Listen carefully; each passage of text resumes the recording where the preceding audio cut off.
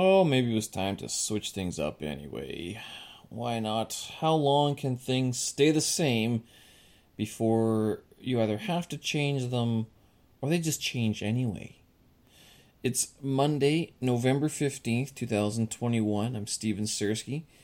Thanks for listening. Thanks for finding this podcast, this audio blog. And my schedule has changed. Before, a quite lovely schedule of mostly working part-time and then studying Chinese for substantial amounts of time. It looks, to be honest, in September and October, I was on annual vacation and there wasn't much work going around, although now I'm talking to my colleagues and they said, What do you mean? October was busy. Meanwhile, there's the National Day Golden Week, so that was 1 week off, and then I was in Chongqing and Chengdu, and that was another week off, so, I wasn't around in Beijing. So, sounds like they had a good time. Anyway, be that as it may, the little change up in my scheduling now has me mostly working from either Tuesday or Wednesday until Saturday. And then the biggest change, actually, because that doesn't really matter too much. I could work anyway on Saturdays. Is now on Sundays. I have Chinese class for 3 hours. So I've taken the plunge, and I have mentioned this before. And actually, I'm a little bit surprised that I acted on it so quickly. But I remember my teacher asking me months ago if I wanted to join a group class for the HSK4 level. And I said no at that time. My reason being that I didn't want to be with other students who either weren't very good or maybe I wasn't good enough to be in the group. There's always sort of a weak link somewhere along the way or in the group. And it can be very hit or miss. Now, the one thing I didn't appreciate about what the classes that she sets up is that they are small. So usually when you have a weak link type of classroom, it's because there's too many students and they're usually being forced into this study rather than wanting to be there. So I go to this class on Sunday, yesterday. The first hour was a trial, and then I was talking to my teacher after. She's like, well, if you want to continue, you can, then we'll just figure out the payment schedule after that. I'm like, that's fine, it's fair enough. And with that, I'm sitting there. First of all, let's be clear. I am the weak link.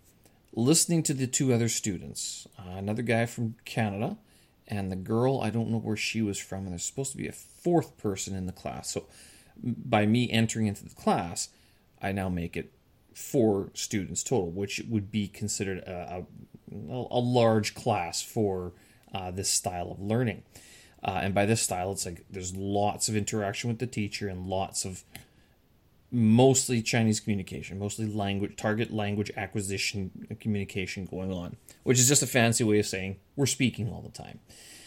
It's not the teacher just talking and then us nodding along. It's question, answer, look at grammar, define something in Chinese, and then if needed, then you translate.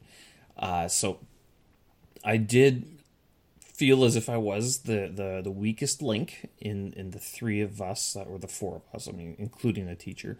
So it's 3 students. I was the weakest link. The reason why, I'd never seen the textbook before. I was given a picture of what they did last class, and I read it. I'm like, yeah, I can read this. I can understand it. Some characters I don't know. But other than that, I'd never seen the textbook before. So I was sight reading the whole thing, which brought me back to my days in university of reading Latin and ancient Greek, because that's what I did a lot of time, because I was very busy in university and very seldom prepared fully for class.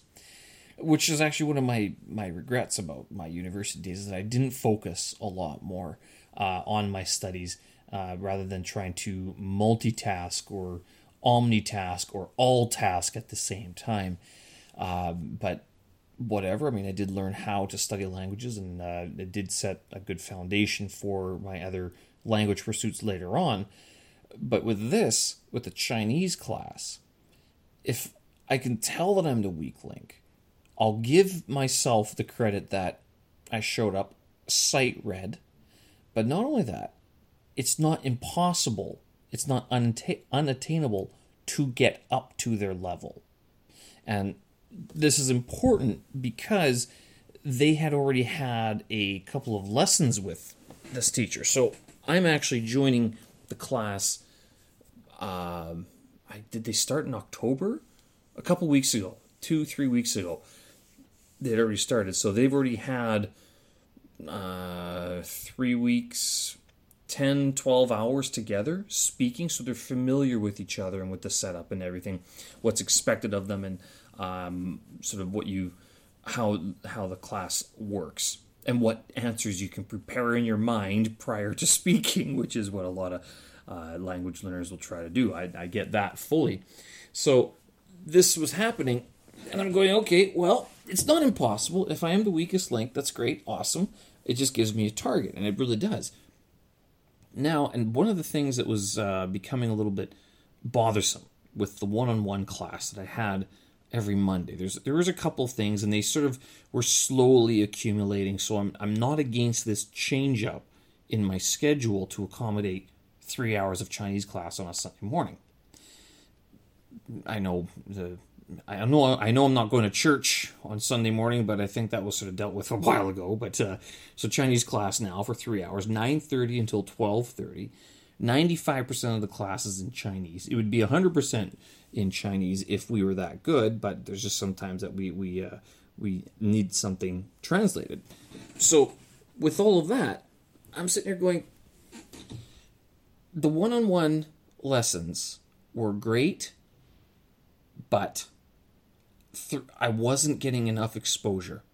So I'd only have 1 hour, and keep in mind, like on Mondays, I'd probably have my workout before, and then after class, I would go do something else. But there was only 1 hour of concentrated communication. I think it's at the point where now I just have to go make that step. I got to take that step and put myself into a situation where I'm basically forced to speak a lot more than I have been before. The other thing was with this the teacher on Monday. I've been seeing her for a long time, and by seeing I mean like on WeChat we had video voice calls through WeChat, and she was very good. It was very good to sort of have the notes that she wrote down to fix all these things, and it's although now it would be difficult for me to make notes during class, again, not impossible, but it would be more of a focus on speaking, paraphrasing my meaning, and listening to their response. And there was at least a couple of situations where you could hear the grammar points that I've encountered before and then being used in spoken, everyday, natural language. And I go, that's how you do that. I mean, it sounds very odd to analyze it this way, but it is a very important part where you hear someone finally say the words that you were studying, and that's all it is. They slip it in. It's not some big grammar point. It's just a part of the spoken language that the textbooks analyze as a grammar point. Chinese seems to do this quite a bit. English textbooks don't do this unless you get to university and literally study the language as a language rather as a subject rather than as a communication tool. A lot of English textbooks, like even ESL textbooks, they do not focus on the grammatical details of a sentence, of a verb, of word agreement, nothing. Instead, you're given multiple exercises on one theme or one topic, and then one sort of like the future, whatever it is. Like you're going to deal with things in the future, you're going to deal with conditionals, you're going to deal with possibilities, things like that. And you use the different variations. So in that case, I'd almost say that English teaching is a little bit more disorganized than Chinese teaching, but I say that with the full acknowledgement. The English language is very flexible. Very, very flexible. You can drop words, you can add words from other languages, you can say them with different pronunciations, and they will still be understood. But Chinese, they have made it a very technical, very exact language that if it's not said this way, then it would be very confusing. So, the other thing with the Monday classes, and this was slowly building up over time, was that I would do a lot of my studies in the morning. As I mentioned, I do my vocabulary, I do my reading, but then I'd go do something else during the day, and then I would come back to, I'd have to refocus my mind on Chinese again at like 5 p.m. so I could start my class at 5:30 p.m. and, hit the ground running sort of thing. Well, now, if I eliminate that, now on Mondays, possibly, I could do my homework for the next Sunday. Okay, gotcha. But then I don't have to feel as if my Monday is as rushed as it has been with that hour-long class. So this change up, basically going from a Tuesday or a Wednesday to Saturday work schedule, and then Sunday morning having 3 hours of Chinese class, again, with the target that in March or March of next year, I want to be sitting the HSK 5 test. And I told my teacher that. So, the other interesting thing about the class was that, although I have never met, it was the first time I actually met my teacher on Mondays. I had no idea what she looked like. I knew what her name was. I'd seen some overly compressed photos of her, but if she walked up to me and said, "Oh, you're Stephen," I'd be like, "I have no idea who you are." So I met her for the first time. But she wasn't the one conducting this class, because this is the HSK 5 class. She was conducting the HSK 6 class, in which I have a colleague in. I walk into the HSK 5 classroom, and who is it? No, not an ex-girlfriend. Definitely not. Not a colleague. No, nothing that shocking. It was actually one of my teachers from 4 or 5 years ago, more than 5 years ago, 5 or 6 years ago, when I was living in Haidian District. She was one of my private tutors back in the early days of my attempts to learn Chinese. She did not recognize me. I recognized her immediately. I also remember that she had 5 dogs, which I thought was kind of excessive, but whatever. So she's apparently moved from Haidian into Chaoyang, and she works for this school now. And I'm not sure. I'm sure she does private tutoring as well.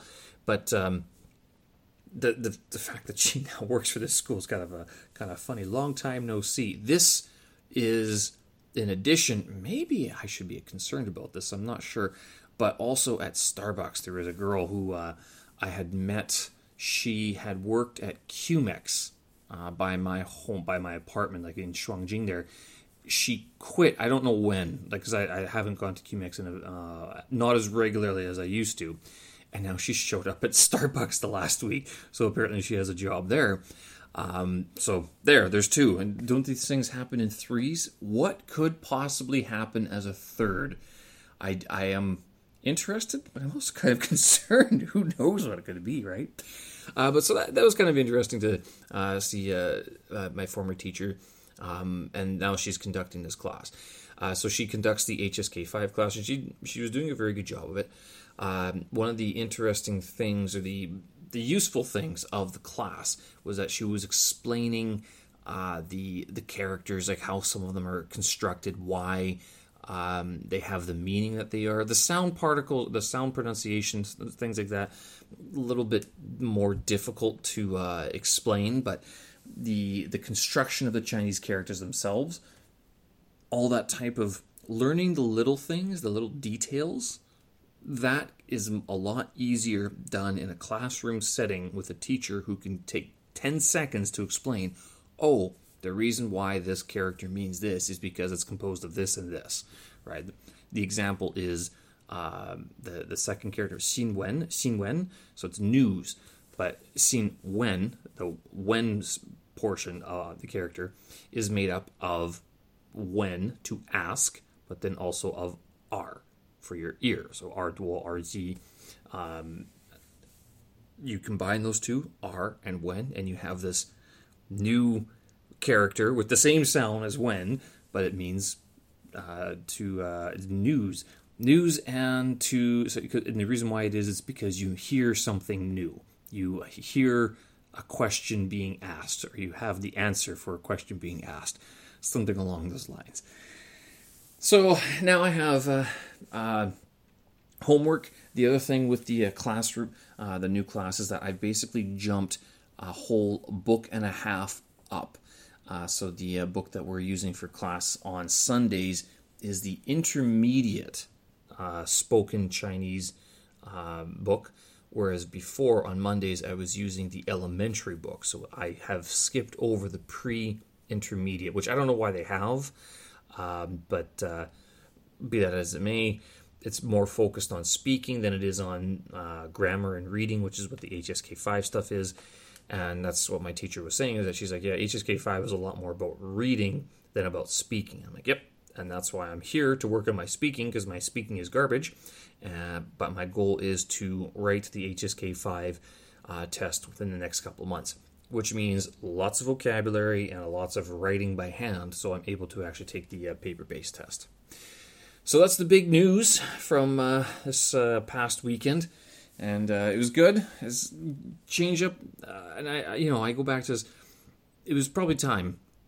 I don't know if I could have done this any earlier, but I think it's a good little kick in the pants to keep on going. A bit more of a inspiration, motivation to try something different, and to give me the inspiration to keep on plugging ahead with the Chinese language. Not to mention, it's 3 hours every Sunday. It's a substantial amount of time, and it's dedicated and it's batched together, which is very important to being able to put yourself in that mindset, to use it and to ferment it in your brain, firm it up, and make sure that it sort of sticks a little bit better, rather than just having a one-off 1 hour class in the middle of the day sort of thing. I'll leave it there. There are a few other things going on with the podcast. I've asked a couple other people. They seem to be interested in being on. So hopefully in the month of November, I'll get a couple more episodes recorded. Should be interesting stuff.